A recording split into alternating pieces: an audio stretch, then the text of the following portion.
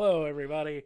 Welcome to Exo Friends, the Exo Squad podcast on the Elder Millennial Network. I am one of your three great hosts, Dave Hoyt, joined by Kayvon Fashami. And Lexi decoding. Yay! We are do the Kermit arm wave. Yay!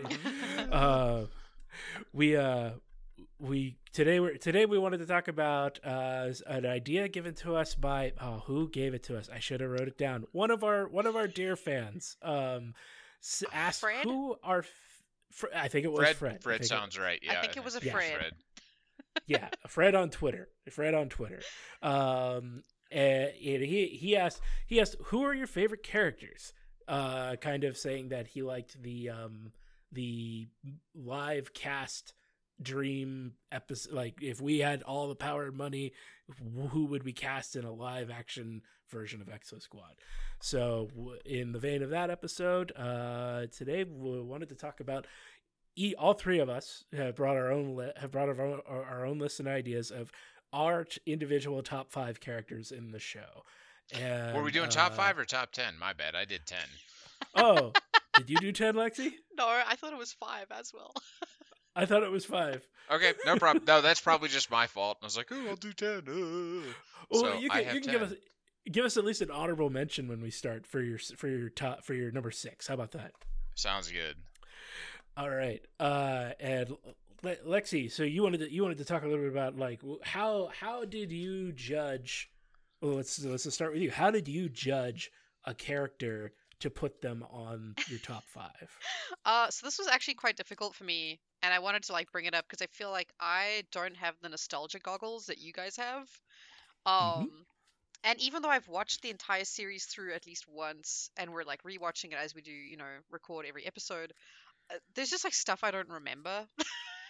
Probably because I smoked too much weed. But it was really difficult for me because I was like, oh, I don't know, am I qualified to say that this is my favorite character or this is a top 5 character? So do you?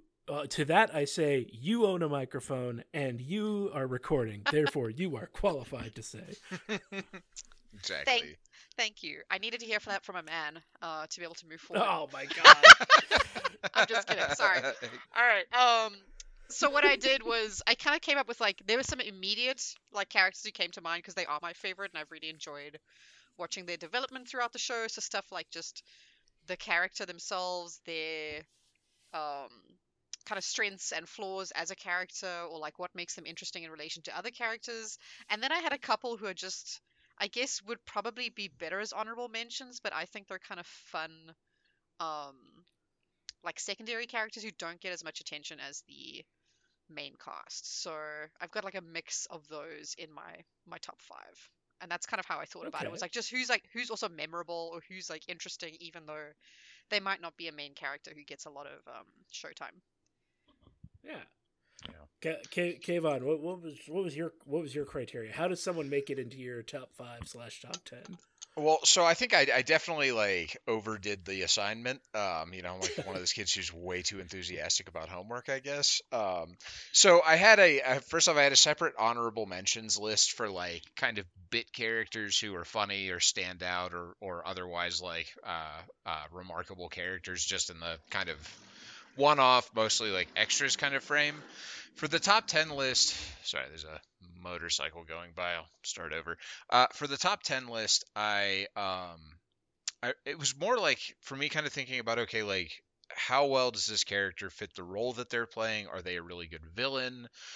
Memorable lines? Kind of is there some, even though it's not live action, it's animation, do they have a certain gravitas to them? And just for various reasons, how do they contribute to the story, that sort of thing. Although my number one has been my number one since I was a kid for a whole bunch of reasons that don't necessarily have to do with are they a paragon or exemplar of the type of character they're playing? Although probably still is. Okay. The way someone makes it onto my list was, if I think about Exo Squad, who are the 5 immediate characters that come to mind when I remember this show, and why do I remember them like that? So that's how I kind of made up my top five. And I'll agree with both of you in the ideas and statements that there are so many Yeah. characters in this show. Like this is like a modern day like shonen anime. Like you can pick out background characters, side characters, and everything that are just wonderful and add so much to the storytelling and the animation and like the scenery that like you could go hours and hours and hours for every character if you wanted to, right? Yeah, And absolutely. like I have a head canon for Skull Tattoo Pirate Man. Like Yeah, he's in. especially after doing this show. Yeah, he's in my honorable mentions list. You got to get him in there. He stands in, and he shows up in a bunch of weird places because he's in that prison island in the Caribbean or wherever with Napier's wife.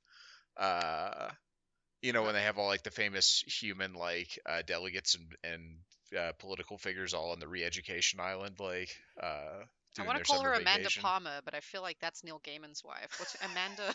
Yeah, it is. It's Amanda something. It's almost like Amanda Palmer, but it's not Amanda Palmer. How funny would it be if it was Amanda Palmer, Connors. though? Amanda Connors. Amanda Thank Connors. you. There you go. Yeah, just actually, yeah, she'll be one of my honorable mentions just for that bikini, but we can get there. Heck yeah. The bikini should be in the honorable mentions. It's a character of its own. The bikini is more likable than Amanda. I mean, I mean, absolutely. I mean, it's a tactical bikini. What's not to like? all right. Well, let's start out with some honorable mentions. All right. Kayvon or Lexi, you want to go first? Hun? The hipster at the bar where Napier throws the Doritos on the counter. Yes. Oh, the one that was gonna definitely play a ukulele show. Yeah, right? she's got like big box frame glasses and like a kind of undercut like side. It's like a big swoopy hairdo. I don't know why, but that character just always stands out to me as like someone who didn't have any lines, who was literally just in the background. Yeah, ukulele bar hipster was one of my honorable mentions, I guess. Classic. What's your headcanon for what happened to bar hipster when the war started? Oh my gosh, that's a good question. I never even thought it that far. I was more like, okay, she had like a studio album, and then she got to play like, you know, she got to open for like a big headliner in her city, but then the war started, and I don't know, maybe she goes into like hiding somewhere, plays her ukulele in the sewers. Now I'm saying that she starts an underground music movement outside of the resistance, but brings hope to all the people of Chicago through the distribution of her like physical media songs. Yes. She's like the Woody Guthrie for like Earth during the Neo-Sapien occupation. That's amazing. I like this. Yeah. Yeah. It's just like her ukulele has like a "This Machine Kills Fascist" sticker on it. Yes. Yes. But it also like is a gun, so it literally does. Like shoots fascists. Yeah, that would be awesome. It's like a concealed blaster. Fantastic. I love it. Kayvon, give us at least one of your honorable mentions. Okay, so Skull Mullet Guy is absolutely on that list, as we mentioned. Another one, I'm going to drop his picture in chat here before I mention the name, because I think he's probably one of the great unsung heroes of the series. Jetpack Pistol Guy. I mean, I'm not surprised. He should be on everyone's list. Jetpack Pistol Guy, what a hero. Just charges right into battle, up in the air, not a good place to be if you're unarmored, but still doesn't care. He just, he is going to put it all on the line for human liberation. So, thumbs up. Even with his Guy. even with his villainous turn at the end. Nobody's perfect. It's been really hard for the Venusian freedom fighters. He's been through a lot of trauma. Doesn't always make the best decisions under, really pressing circumstances that I think any one of us would could potentially would likely fold under. So I'm willing to forgive him. I'm hoping he survived the battle at the cave and that he has kind of mended the errors of his ways and moved on. Maybe gone back to farming, or perhaps opened a school for jetpack combatants also, to train the next generation of fearless jetpack warriors. Here's what I hope happened for Jetpack Pistol Man of the Venusian Resistance. After the battle in the cave, he spent some time in whatever equivalent of like jail they have on Venus right now, and like learned from a volunteer Neo-Sapien teacher how to forgive and how to love again. And when he got out, he was a driving force for Neo-Sapien human peace.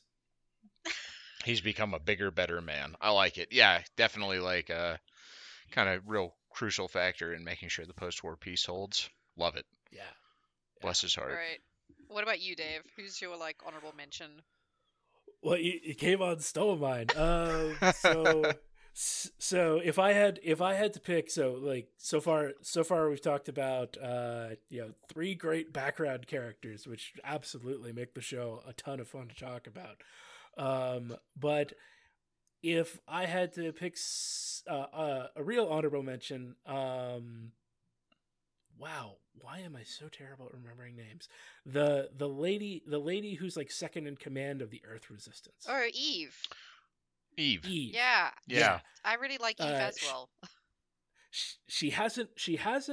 Well, I mean, she has done a lot so far, but she really comes into her own later in the series, when they start to go back to Earth more. But like, just being such like an unflappable badass throughout the first part of the war, being part of the team that took like one of the first Neo-Sapien E-frames to be able to fight, and like really bringing up the resistance and everything. Like I really think that Eve is an awesome character who deserves probably more screen time than she gets. Yeah.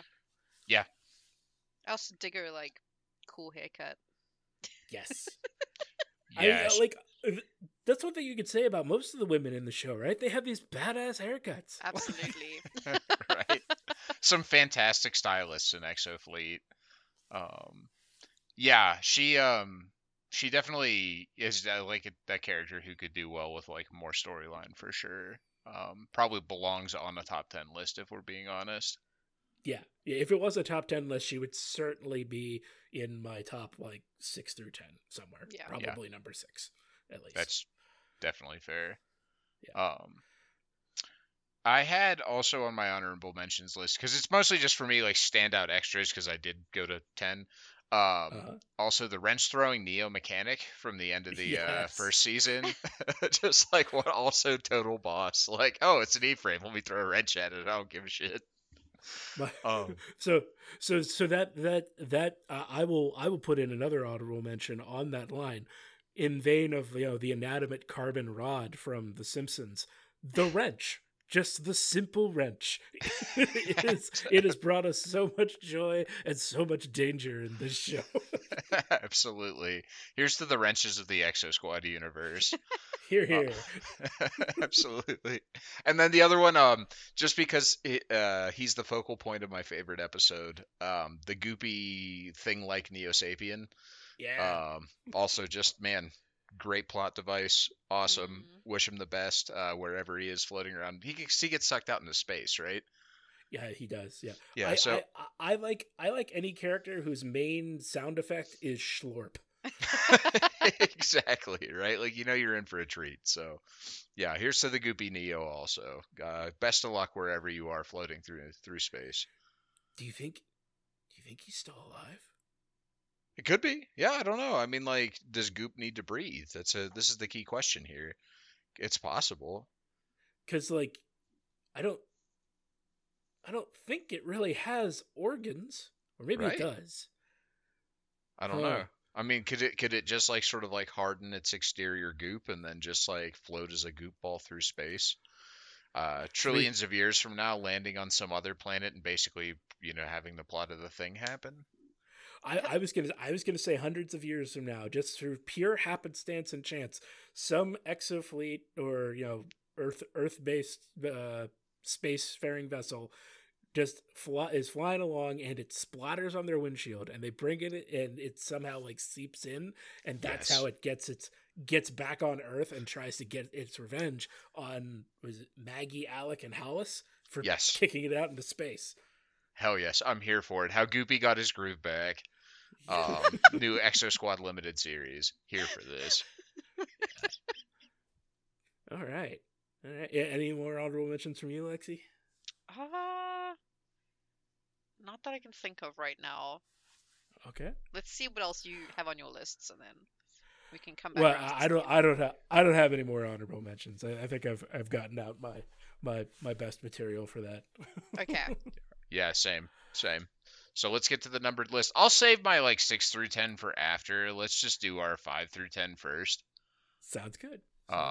Although I might mention, because my 5 and 6 are kind of related. Well, actually, literally, technically related. So I'll mention them together. But yeah. Cool. Yeah. Anyway, well, I'll start off. My number 5, JT Marsh. He is he's obviously the main character of the show, right? Or at least what I think the closest thing to a main character. The way he's written, he's not the perfect good guy, although he's pretty close.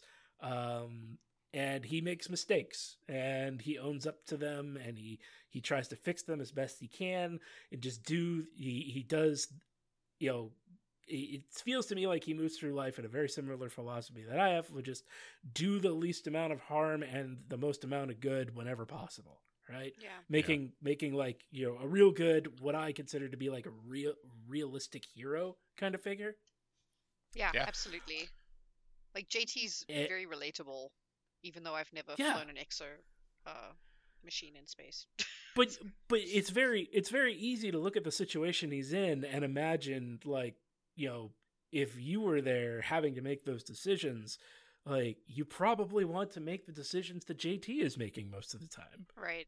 And you understand why he makes those decisions because, like you said, it makes sense what he does most of the time. And also the voice actor just fucking kills it for JT.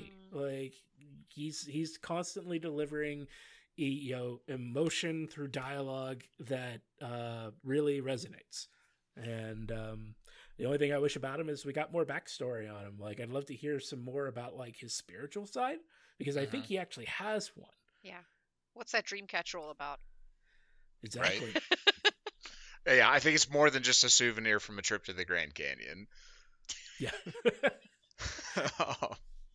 Yeah, and actually, so Lexi, I'm curious to hear your thoughts on this because he's I think a really kind of, especially for early 90s, but at any time, a really kind of interesting depiction of masculinity also. Yeah. I'm curious what your thoughts are on it.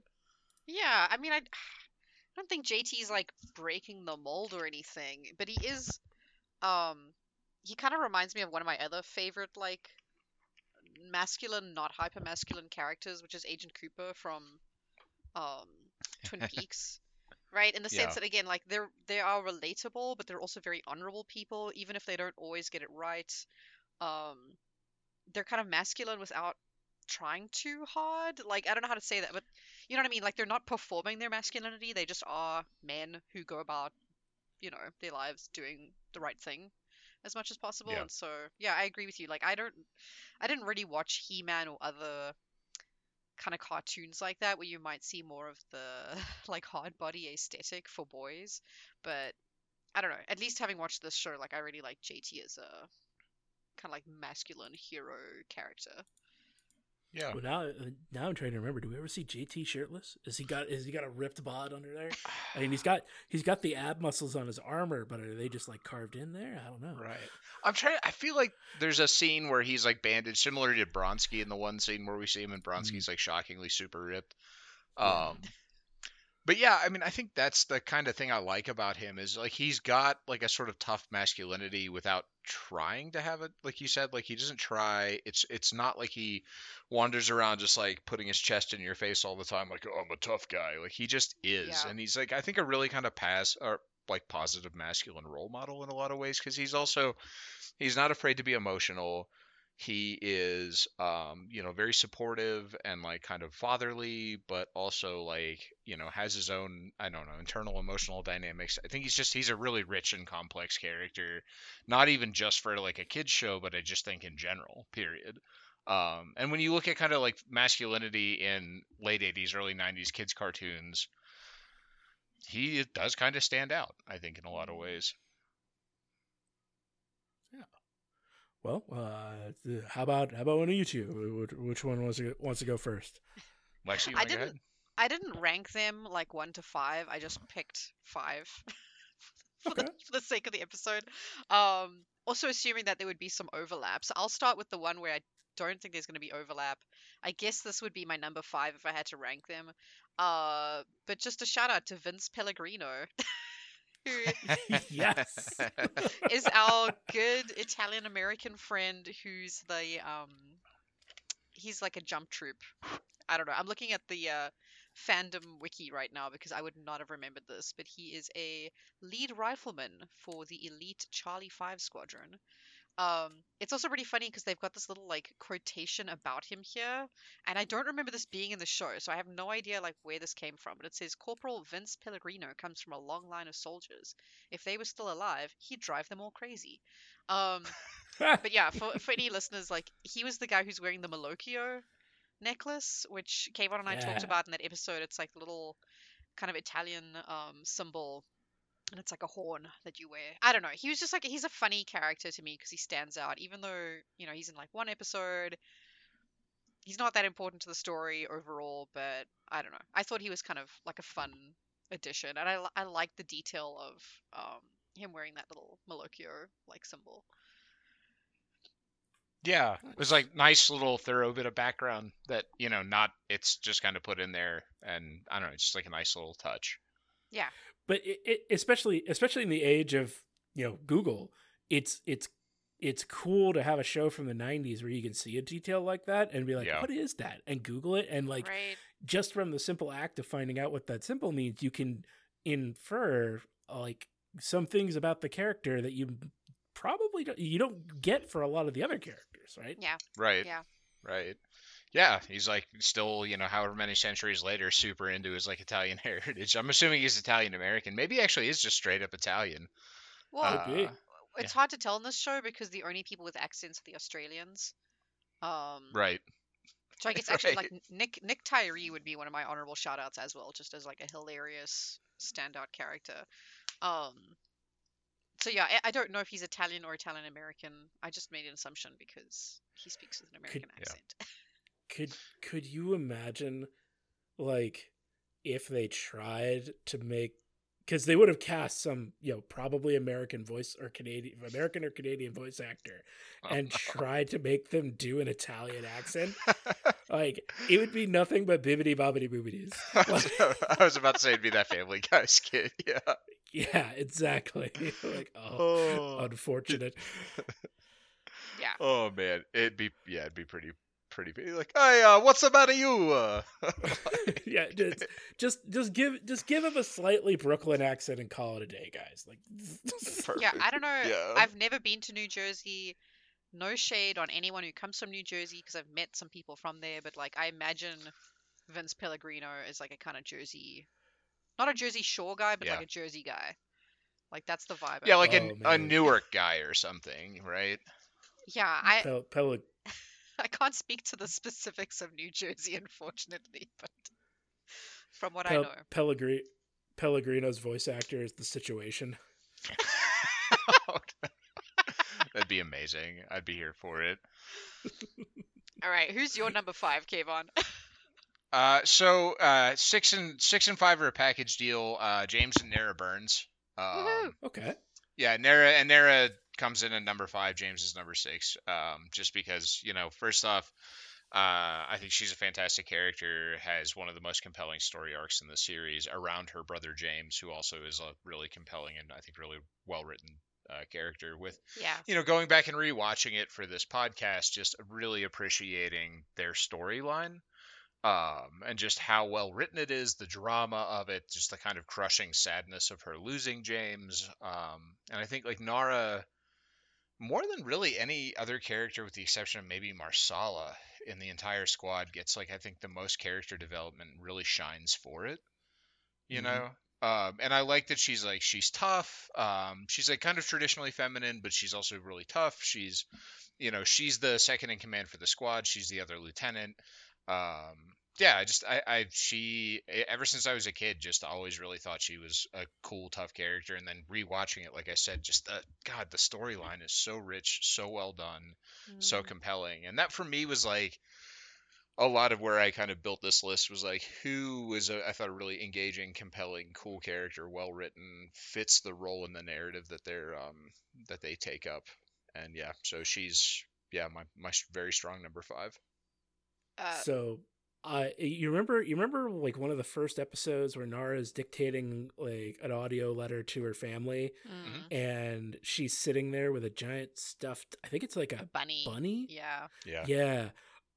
So that bunny was probably lost with the destruction of the first Resolute.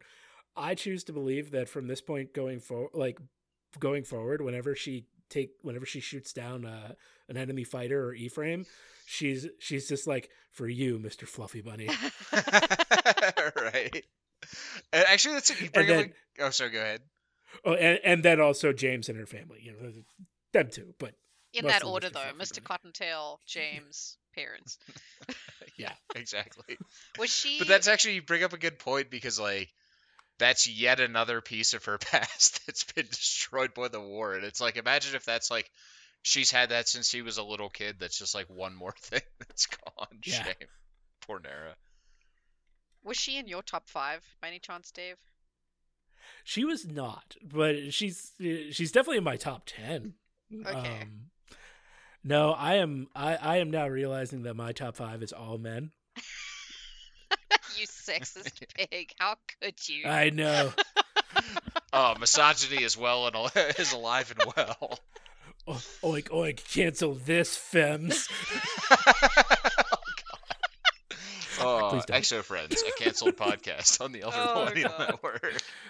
Oh no, no. I mean that's Uh, funny. I was gonna say she was actually my number 4. So yeah, Gotcha, Kayvon. gotcha. I'll kind of like jump on the bandwagon here and say when we started watching this show, like visually, you're like, oh, she's gonna be like the cute one that gets rescued a lot, you know. Right.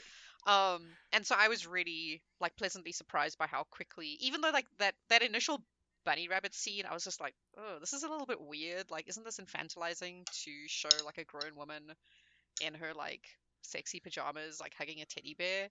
Was kind of my like gut reaction at first, but I think having watched the show now and see the character development she goes through, like all the stuff Kevin was talking about, right? Like the relationship with her brother and her family, the extreme loss that she goes through, this kind of unfulfilled romance with Marsala as well.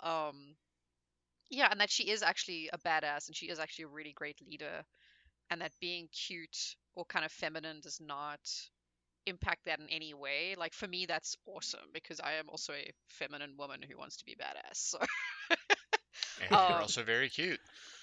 I do my best. Oh, But yeah, she's. husband points for Kayvon. There you Yes. go. Yeah. See, Kayvon had women on his list, Dave. Honestly, she's the only one on my top 5, so I'm like Uh, barely above like Dave's Cro-Magnon knuckle dragger levels here. oh, Zug zug. no, that's too funny. But yeah, okay. So I'll just jump in and say like Nara would probably be my number 4 in this list. Okay. Oh yeah. Yeah. Yeah, and I think that's a really good point. The kind of, you see her as like initially, before you know how she's going to develop, like, oh, this is the cutesy one that will probably get rescued a lot, when in reality she's the one that like does the rescuing, right? She has that like great Yeah. episode where she barges in and saves Marsala. Yeah.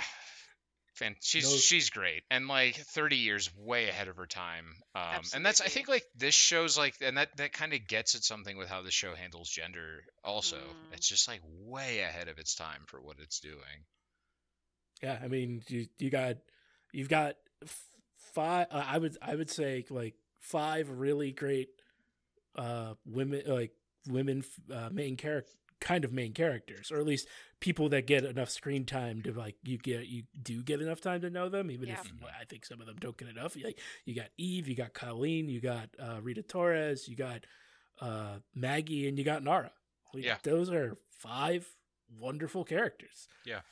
Each kind of unique and like different and their own, like very much their own characters, right? Yeah, and I do believe that each of them, even though this is the lowest bar possible, passes the Bechdel test at some point, right? I think so. Well, yeah. Yeah, they're definitely, because there's like episodes where they talk about like, oh, we've got to repair the C frame and we've got to do this. There's tons of, and like if you think about Eve and Rita's episode where they're like kind of both just doing a toxic masculinity to each other, Mm-hmm. you know. And it's like, yeah, it's a low bar, but like how much stuff doesn't actually pass the Bechdel test, right? Yeah. Like we have to have such a low bar because so many pieces of media just suck at reaching that bar. Should we explain? Actually, should we explain what the Bechdel test is? I was gonna say, because I think we brought this up in that episode with maybe Rita and Eve, but just for listeners, like the Bechdel test is a kind of colloquial name, based on, it was a comic by, oh my gosh, I've forgotten the comic book artist. Allison, I think is her name. Yeah, Alison but it was Bechdel. called like Dykes to Look Out For. And there's like one strip where two lesbian characters go to watch Alien or something, and they're talking about it, and they're like, oh yeah, like that's the first movie I've seen where women have a conversation that has nothing to do with men or boyfriends or love interests. Like it's Alison Bechdel. Yeah, duh. It's like named after her. And so it's just kind of become known as like the Bechdel test, is like, is this film or is this TV series or whatever, is this piece of media have women characters whose motivations and reasons for being in the story are more than just like, I don't know, basically to be props for men or to be there to like talk about men and boyfriends and what men are doing. So yeah, this show in that regard, like very ahead of its time, even though people were becoming more aware of, you know, kind of gender politics, obviously, like for a very long time. And the 90s was like this third wave feminist riot girl moment. For a kids cartoon, yeah, it's doing a great job. Not to go too far off into this, but is there any woman in this show that gets fridged? I actually don't know if I know what is. I don't know if I know that. I think term. I know what you're talking about, but like, yeah, like let's explain that as well. Yeah, so another it's another thing from comics. There's this really like infamous Green Lantern story, I think, where his girlfriend gets murdered and stuffed into a refrigerator, and he finds her, and it's like the motivation for him to become like better and stronger. I don't know. So no, you could say maybe Alice Noretti kind of fulfills that function a little bit, but I don't know. It feels different, and maybe that's just because the story is less developed, quote unquote. But like, I don't think because she comes back, and then she has a moment where because she kind of like she grapples with her own interior struggle of like being a Neo-Sapien, but also being, you know, having the memories of Alice Noretti and having loyalty to the squad, and she, in her own act of agency, basically kind of takes her own life at the end there of that episode, if I remember correctly. So she's not really like, she's not just a plot device. She is her own character with her own agency. Right. Yeah, and I think if anyone actually like tried to make an argument that Alice was fridged because like her death in the beginning of the series was something that drove JT to be a better leader, pilot, etc., I would say that the context here is pretty important, because like she was not immediately introduced as a love interest of JT, and I think that's part of being fridged. Maybe not, according to some people, but you get where I'm going. Like the context of how she died and the effect on that on JT is not solely or really apparently just like the girl died, the guy got stronger because of it. Like, Right, Yeah. right. yeah. Oh.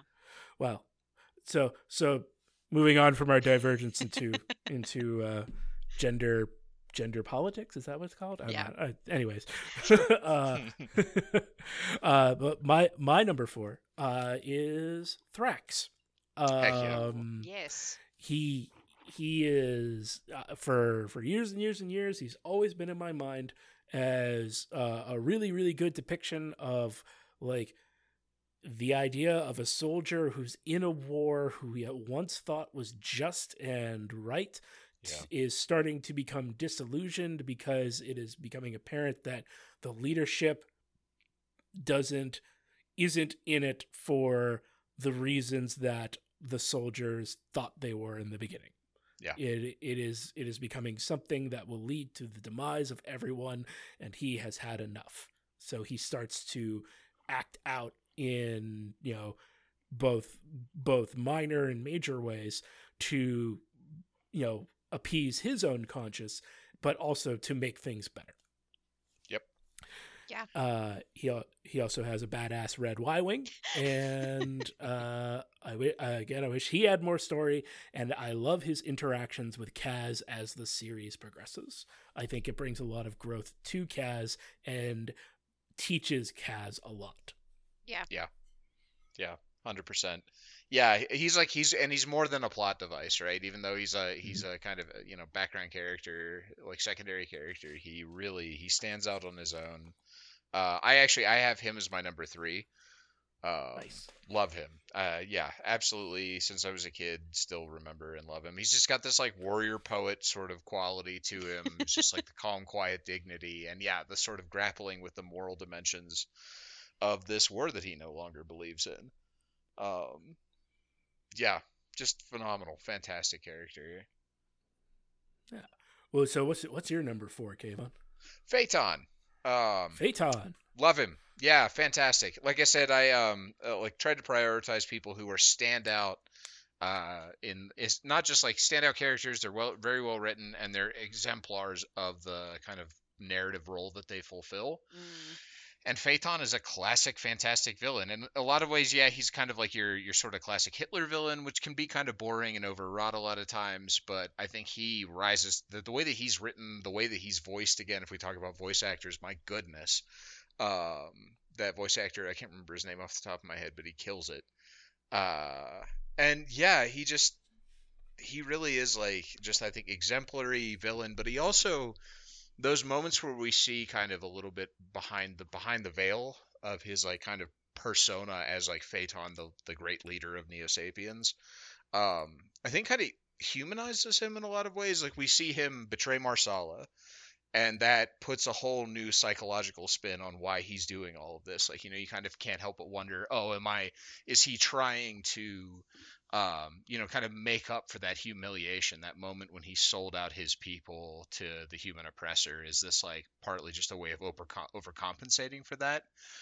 And there's another moment.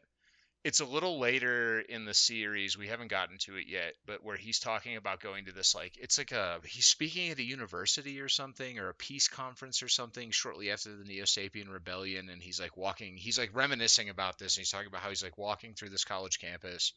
There's bells ringing. It's like a warm sunny day on Earth, and he just like talks about how this is like the last time I ever really felt at peace. Oh, and it yeah, do you remember that scene? I remember that now. Yeah, that stuck with me since I was a kid. When you said it at the end of the war, I was thinking at the end of this war, but you're talking about at the end of the Neo-Sapien uprising. Yeah, the last war. Yeah. Because it seems like he kind of becomes like a major the face of Neo-Sapien, whatever, probably because of his role in helping to end the war by turning traitor.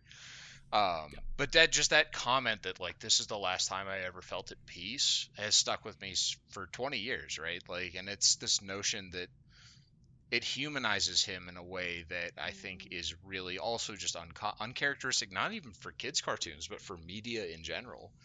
the way that you can humanize a villain like that, and without being like, oh, but he's secretly he's a good guy, or secretly he has a heart of gold. It's just like, no, this is a person who has an emotional interiority and who has been through a lot and is still a monster, but is a complex monster and has complex reasons for what they're doing. And that's where I think he's just a standout, fantastic villain. Like, he's the Hitler kind of archetype, but he's also got a three dimensions and a depth that you don't get out of just like people who are nothing but the Hitler archetype.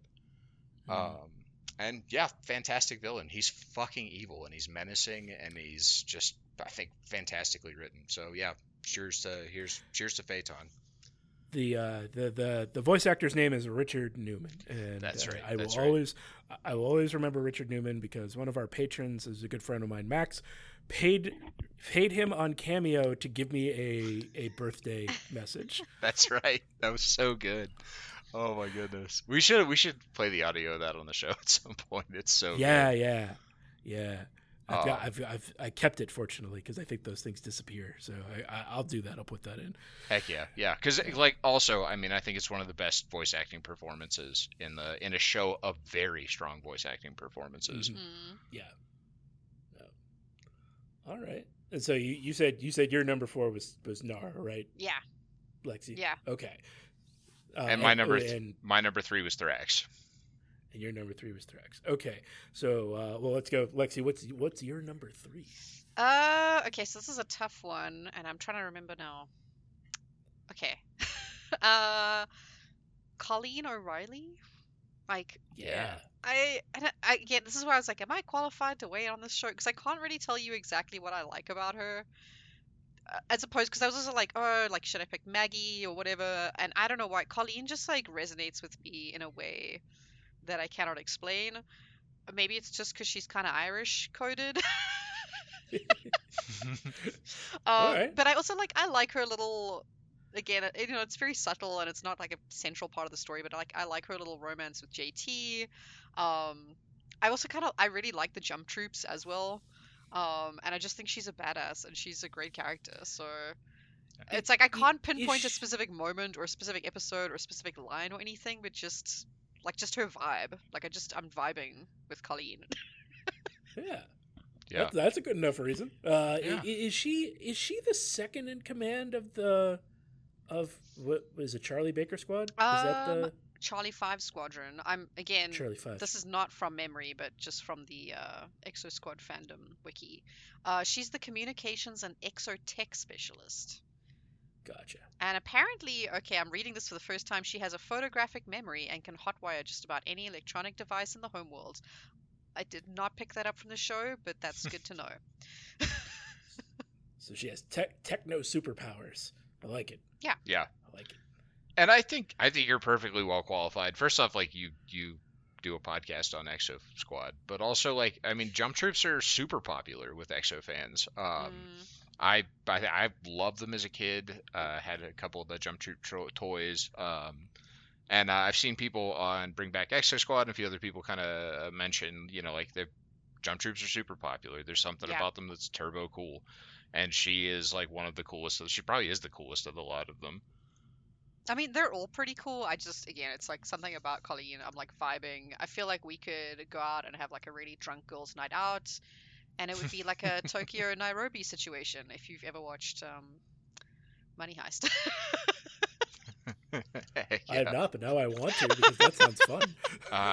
Yeah, Money Heist is actually, it's a great show. It's worth watching. But it's fantastic. Yeah, I think Colleen O'Reilly belongs on plenty of top 5 lists. She's fantastic.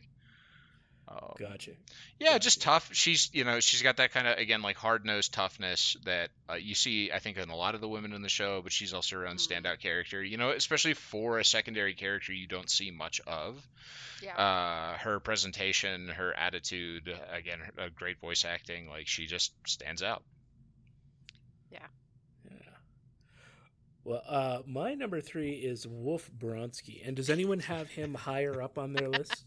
I do actually. Okay, so why don't we save talking about him until we get to wherever he is on your list? Okay, I thought we might have had him in the same place because I do remember that was one of the things we bonded over in Mr. Hersky's 9th grade geology class was how fucking rad Wolf Bronsky is. But so yeah, we can come back to him. I just assumed that he would be K1's number 1. Maybe number 2. That's my assumption Maybe too. number 2. But I don't want to ruin the surprise. I can neither confirm nor deny, but he's going to be 1 or 2. So we'll actually answer that question shortly when we get to my number 2. Let's go on to number 2. Drum roll. I have Phaeton, because while he is a very well written, very well acted villain, I love it when villains are just evil. Yeah. I don't always need like a super good justification for a villain. Like, I don't always need to be able to be like, yeah, I can see their point. Like, sometimes I just need someone who wants to watch the world burn, and I love him for that. I think, I wrote down in my notes that he's maniacal, crazy, but also relatable. Charismatic. I think I said once before, if Phaeton told me to do something, I would do it. Yeah. He dangerous, like, it, not just because he's the leader of this massive force, but like on a personal level, he is a very dangerous individual. He has one of the coolest fights in the series with JT in Mount Olympus. And his E-frame is full of knives. I love that. Yeah.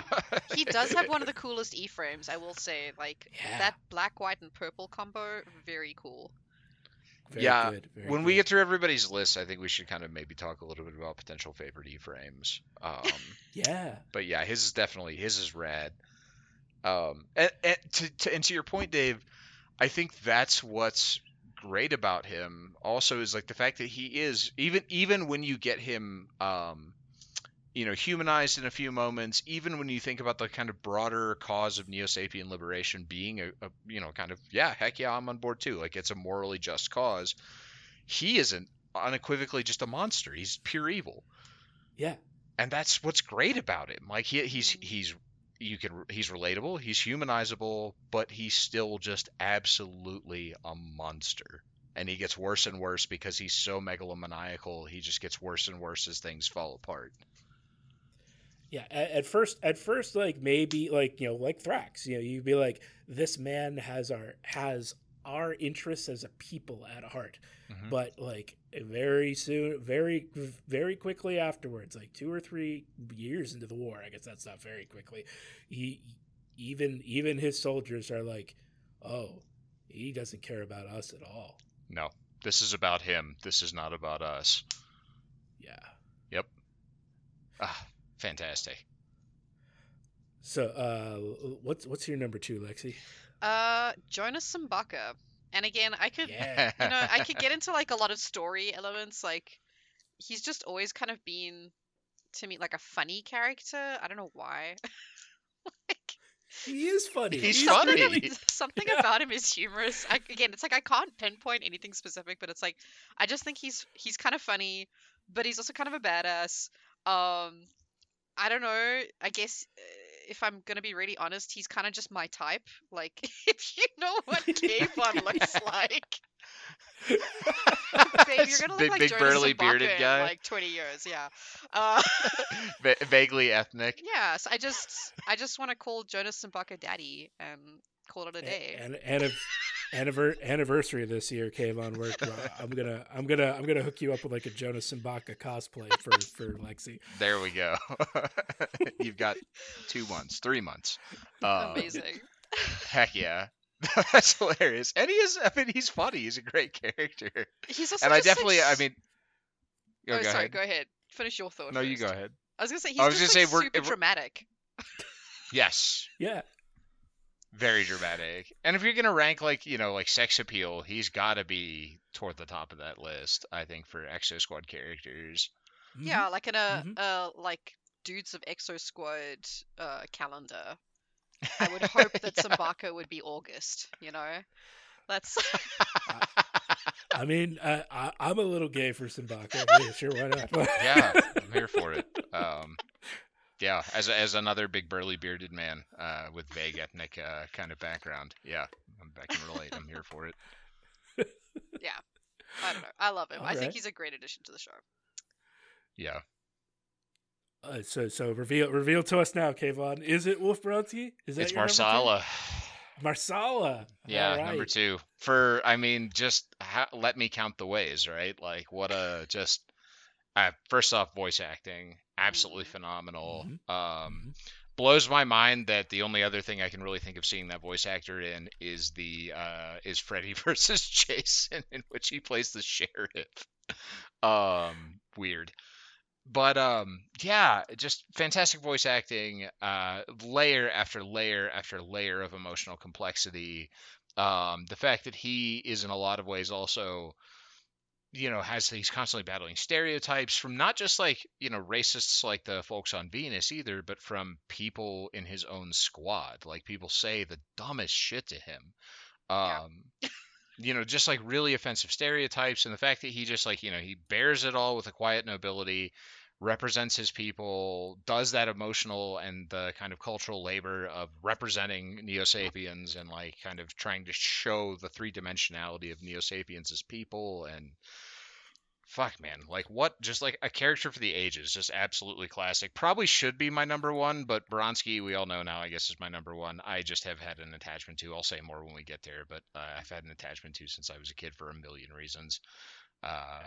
And I grappled with this one, and my childhood predilections won out. But yeah, Marsala, what a fantastic character. Absolutely amazing. Yeah. He's actually my number one. Where is he on your list, Dave? I assume he's on there.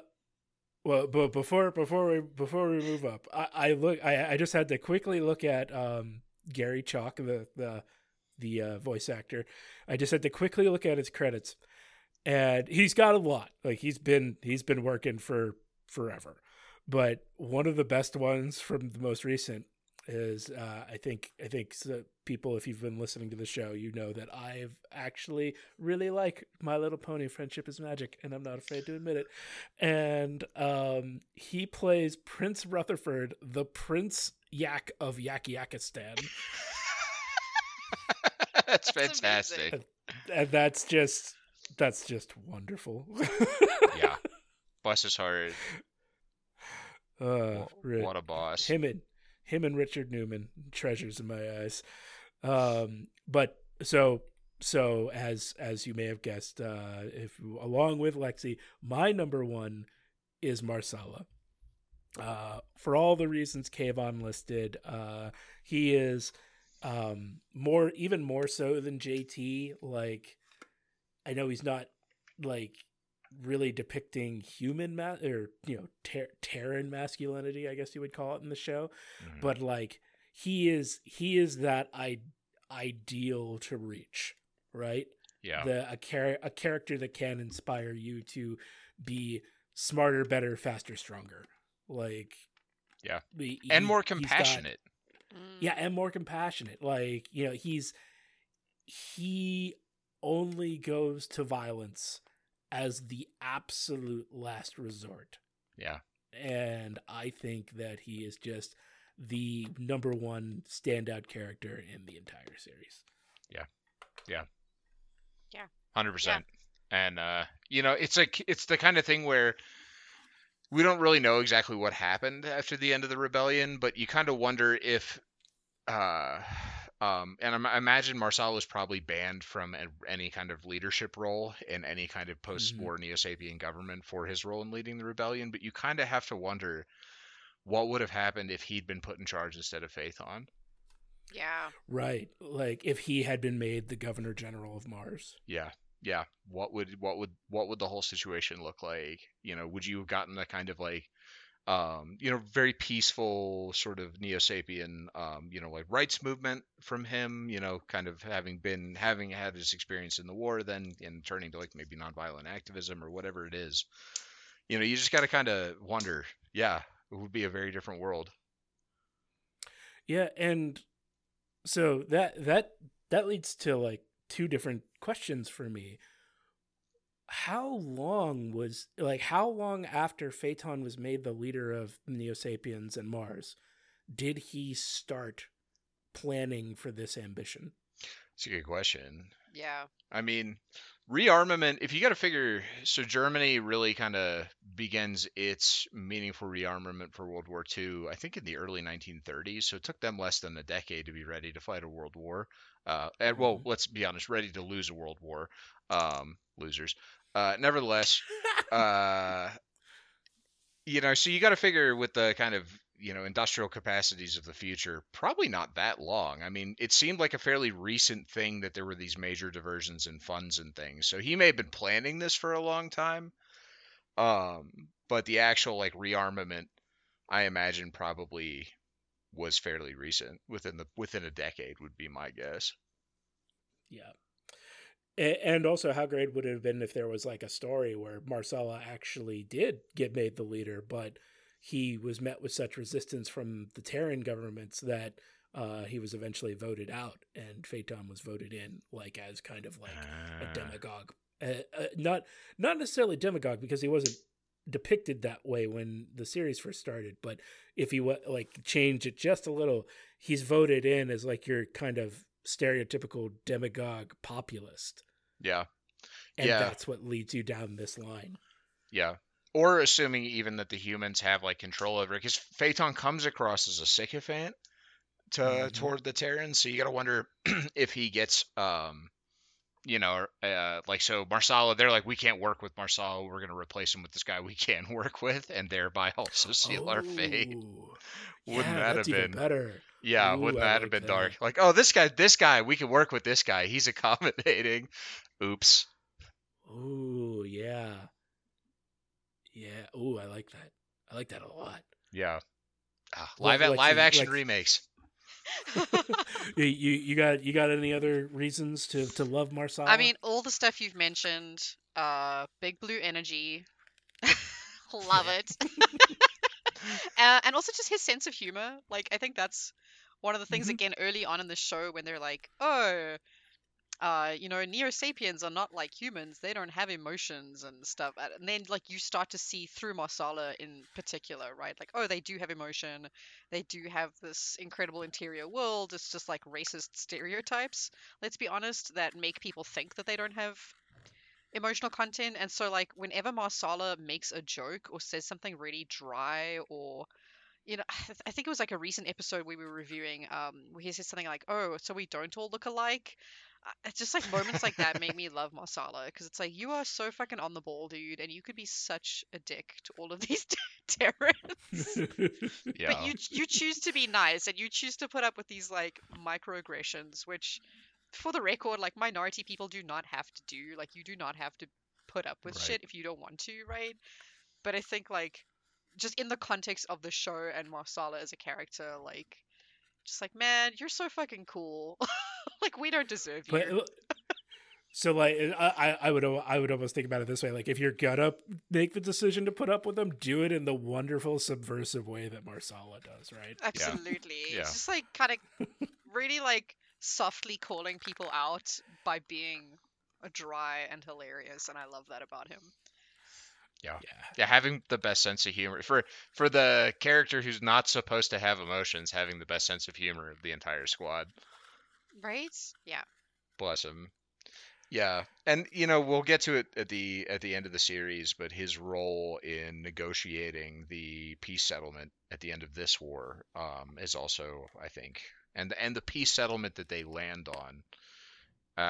Again, as a kid, I remember just thinking like how profound, and just what a way to wrap up a genocidal war like this. Yeah.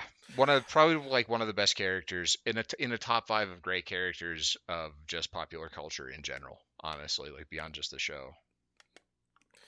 Well, so on that note, let's get to your number one, Kayvon, and my number three. Let's talk about him. The man, the myth, the legend, Wolf Bronsky. Werewolves of Bronsky. All right, all you wolf heads out there. There you go. Yeah, I'm a definitely confirmed wolf head. I've loved him since I was a kid. I love fart humor. Fart humor's great. And Bronsky is the living embodiment of just fart and toilet humor. That's actually the second thing. That's the second thing in my notes. Not afraid to fart. Right. Yeah. And I don't know, he just cracks me up. He's just this like dumb, bumbling, awesome, but like has like deep care and concern. We see those moments like I can't remember exactly the context for it, but like Kaz is in trouble at one point and Bronsky's like super worried about him. And just so like, layers of emotional depth, but also, I think the video trading card we get for him, I think it sums it up perfectly. Where it's like, oh, somebody on a psych evaluation once, someone wrote inside Wolf Bronsky, there's trapped a small child, and then someone else wrote in pencil next to it, yeah, because he ate him. I think that sums him up perfectly. Like, he just never fails to like make me laugh. He's he's like the kind of comedic relief. He's a bunch of different character stereotypes rolled into one, but with that kind of heart of gold humanity that makes him endearing. He's funny. I think I actually have we should post this at some point, but just him eating that white chicken leg, I think sums up everything that it just is perfect about him and why I just deeply, truly have always loved him. You gonna eat that? Right? I know, it's just like always hungry, always just, yeah. And he's just like, he's got great big brother energy. Never forget when he crash landed on Venus with Nara and pulled out his emergency hoagie. Like any person who has an emergency hoagie on a combat mission is a hero to me, period. And anybody who can eat that white drumstick-like substance and green goop on a tray, like, hero. You basically listed everything I had. I said that his E-frame is my favorite toy of the series. Yeah. Because it had a grappling hook and like a chain gun missile launcher. Yeah. And he has like exploding like Altoids, or what did you call them, hun? Breath mints? Exploding breath mints. Yeah. Yeah. Fantastic. Yeah. Bronsky's great. He also has a cool duster. Great. Like, he didn't make it onto my list, but now that I'm thinking about him, he's got a cool look. Like, I like his design. He makes Husky look good. Yeah. Yes. And again, when we're talking about masculinity and the way that the show presents masculinity, he's not incapable of acknowledging when he's wrong and when he's gone too far. Like that episode where he keeps harassing the jump troops and then realizes like, oh, actually this is not okay what I've done. And, it shows contrition, backs down. It isn't just some bullheaded, pig-headed asshole. Yeah. Bless his heart. I don't want to spoil who it's with, but at some point in the series, we get to see Bronsky develop a love interest, and he's great in that. I think it's a wonderful storyline with his character. Yes, I'm super pumped for that coming up to talk about it. Yeah, all around, love him. He's great. He's just like this dependable, lovable, big brother energy, great guy. Backflipping in his E-frame. Yeah. Never fails to make you laugh. Bless his heart. And it's just like, how is he still alive? He's such a shitty pilot, and somehow he just gets through everything without a scratch. Bless his heart. I wouldn't say without a scratch. That's true. Yeah. He has broken his ribs on multiple occasions. Yeah. I still remain unconvinced that wasn't just from eating too hard, but nevertheless, I love him. Well, and that's our top fives. Yeah, did we get Lexi's number one? Oh, Marsala. It was Marsala, right? Oh yeah. Okay. So, and what was yours again, Dave? Remind me. Was it also Marsala? Marsala. Yep. Yeah. Yeah.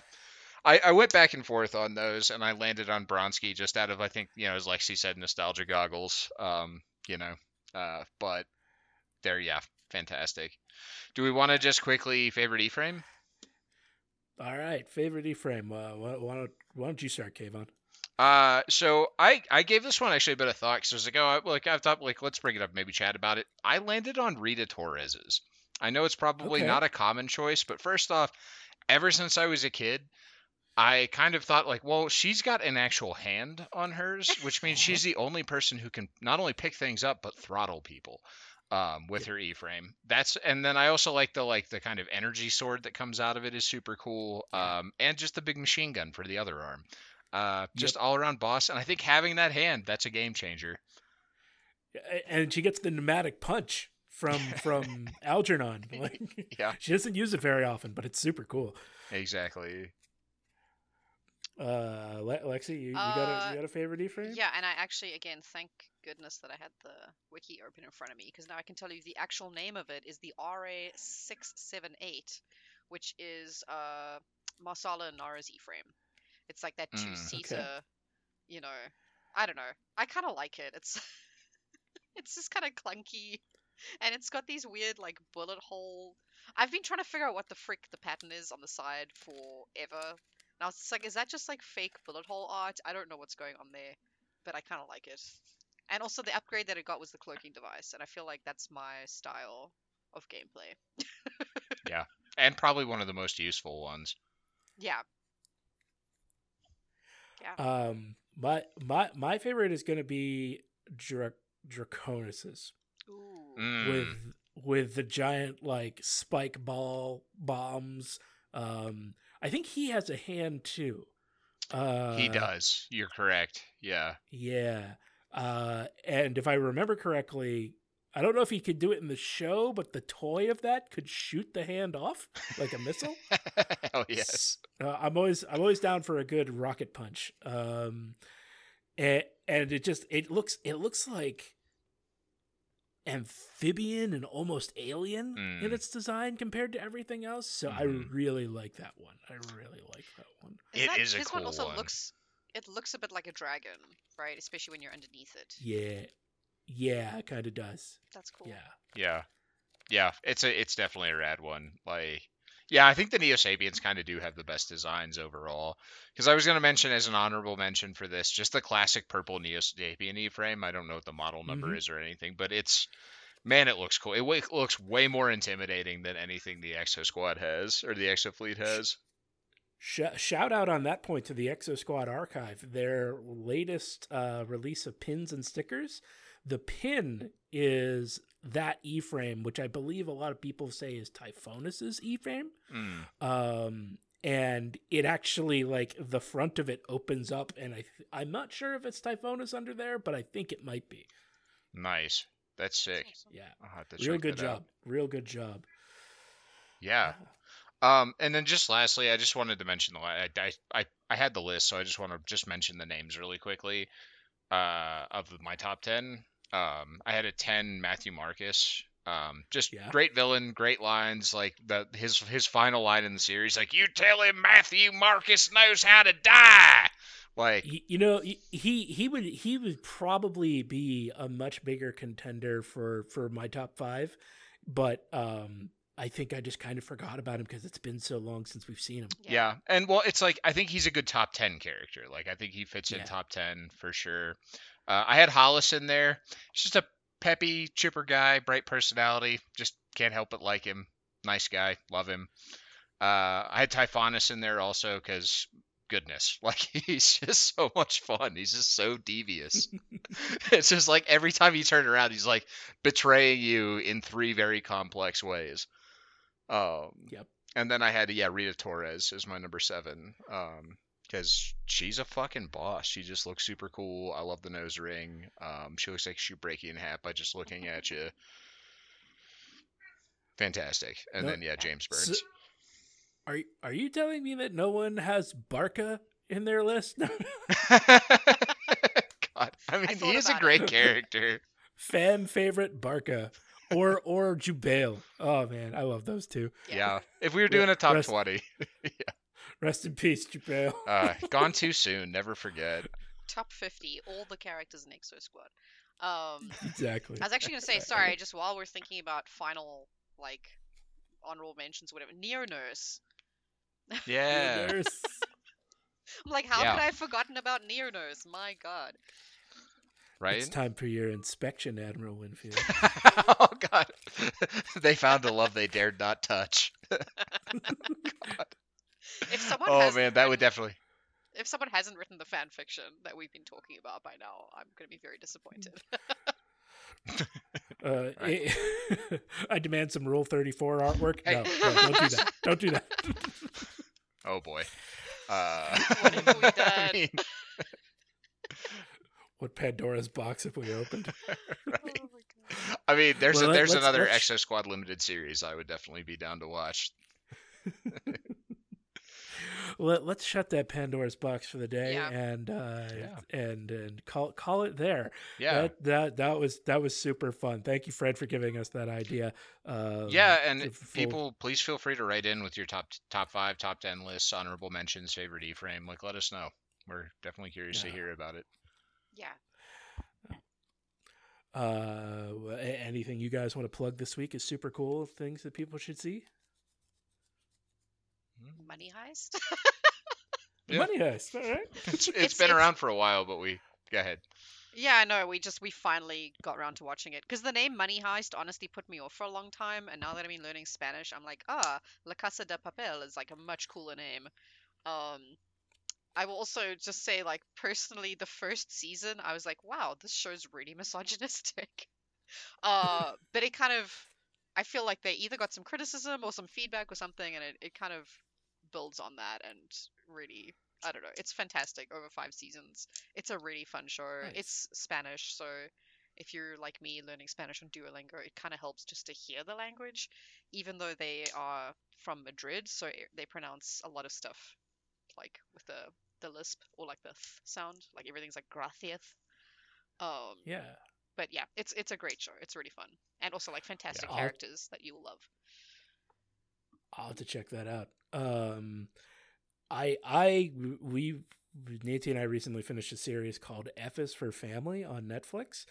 If you're not a fan of Bill Burr, you probably won't like yeah. it. And I understand that Bill Burr is a little grating in some aspects, but it's a show written and he plays the main character. It's a cartoon about a family in the 60s or 70s, I think.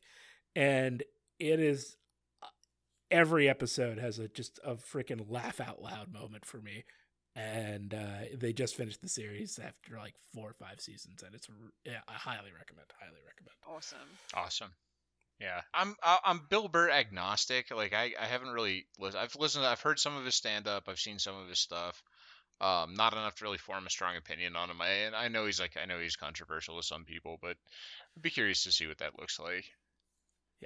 He definitely pushes it a little too far in some cases, but he does it in a way that is usually pretty fucking funny.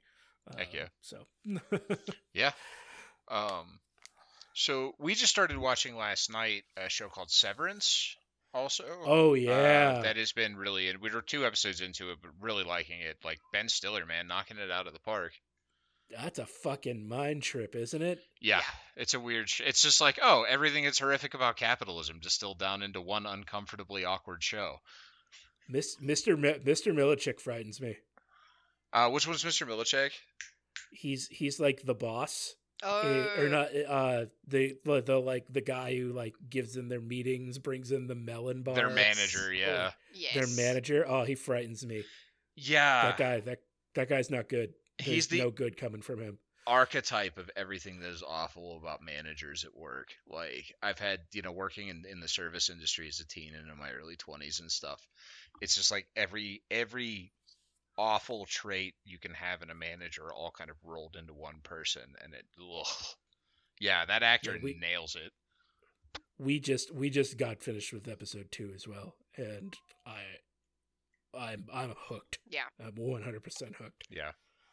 Yeah, absolutely. Totally great. We're also watching the Halo show, just kind of out of curiosity more than anything. It's been fun. So there's a few like, it's not amazing, but they got the look right, and we'll see if Pablo Schreiber can like kick up his acting enough to like kind of help carry the show a bit better. But it's been all right. I don't know. What do you think about it, Dave? It's fun, stupid sci-fi. Yeah. And Halo will always hold a special place in my heart for the trip you and I took down to DC and spent playing in my brother's basement until we beat it. Yeah. Like that I actually like the books. I like the Halo books. They're one of the few like novels I've ever actually read. And I like the show. It's fun. It's stupid. Pew pew bang bang. Yeah, and there's some like making the UNSC like unequivocally evil. I really liked. It was a nice touch because they kind of hint at it a little bit. And, I've read the novels too. The Fall of Reach book is actually fantastic. Like it's a really good, just short sci-fi read. So let's see. The look of it, that kind of opening scene with the plasma rifles and the children. Was here for that. That's pretty good. I was just like, God damn, they got this down perfectly. This looks fantastic. Cool. So we'll see. I'm cautiously optimistic about how this goes. Yeah. Cool. All right. Yeah. Well, then on that note, as always, everyone stay happy, healthy, and safe, and we'll see you next time. Yeah. Yeah. Cheers. Thanks for listening. Bye. Bye.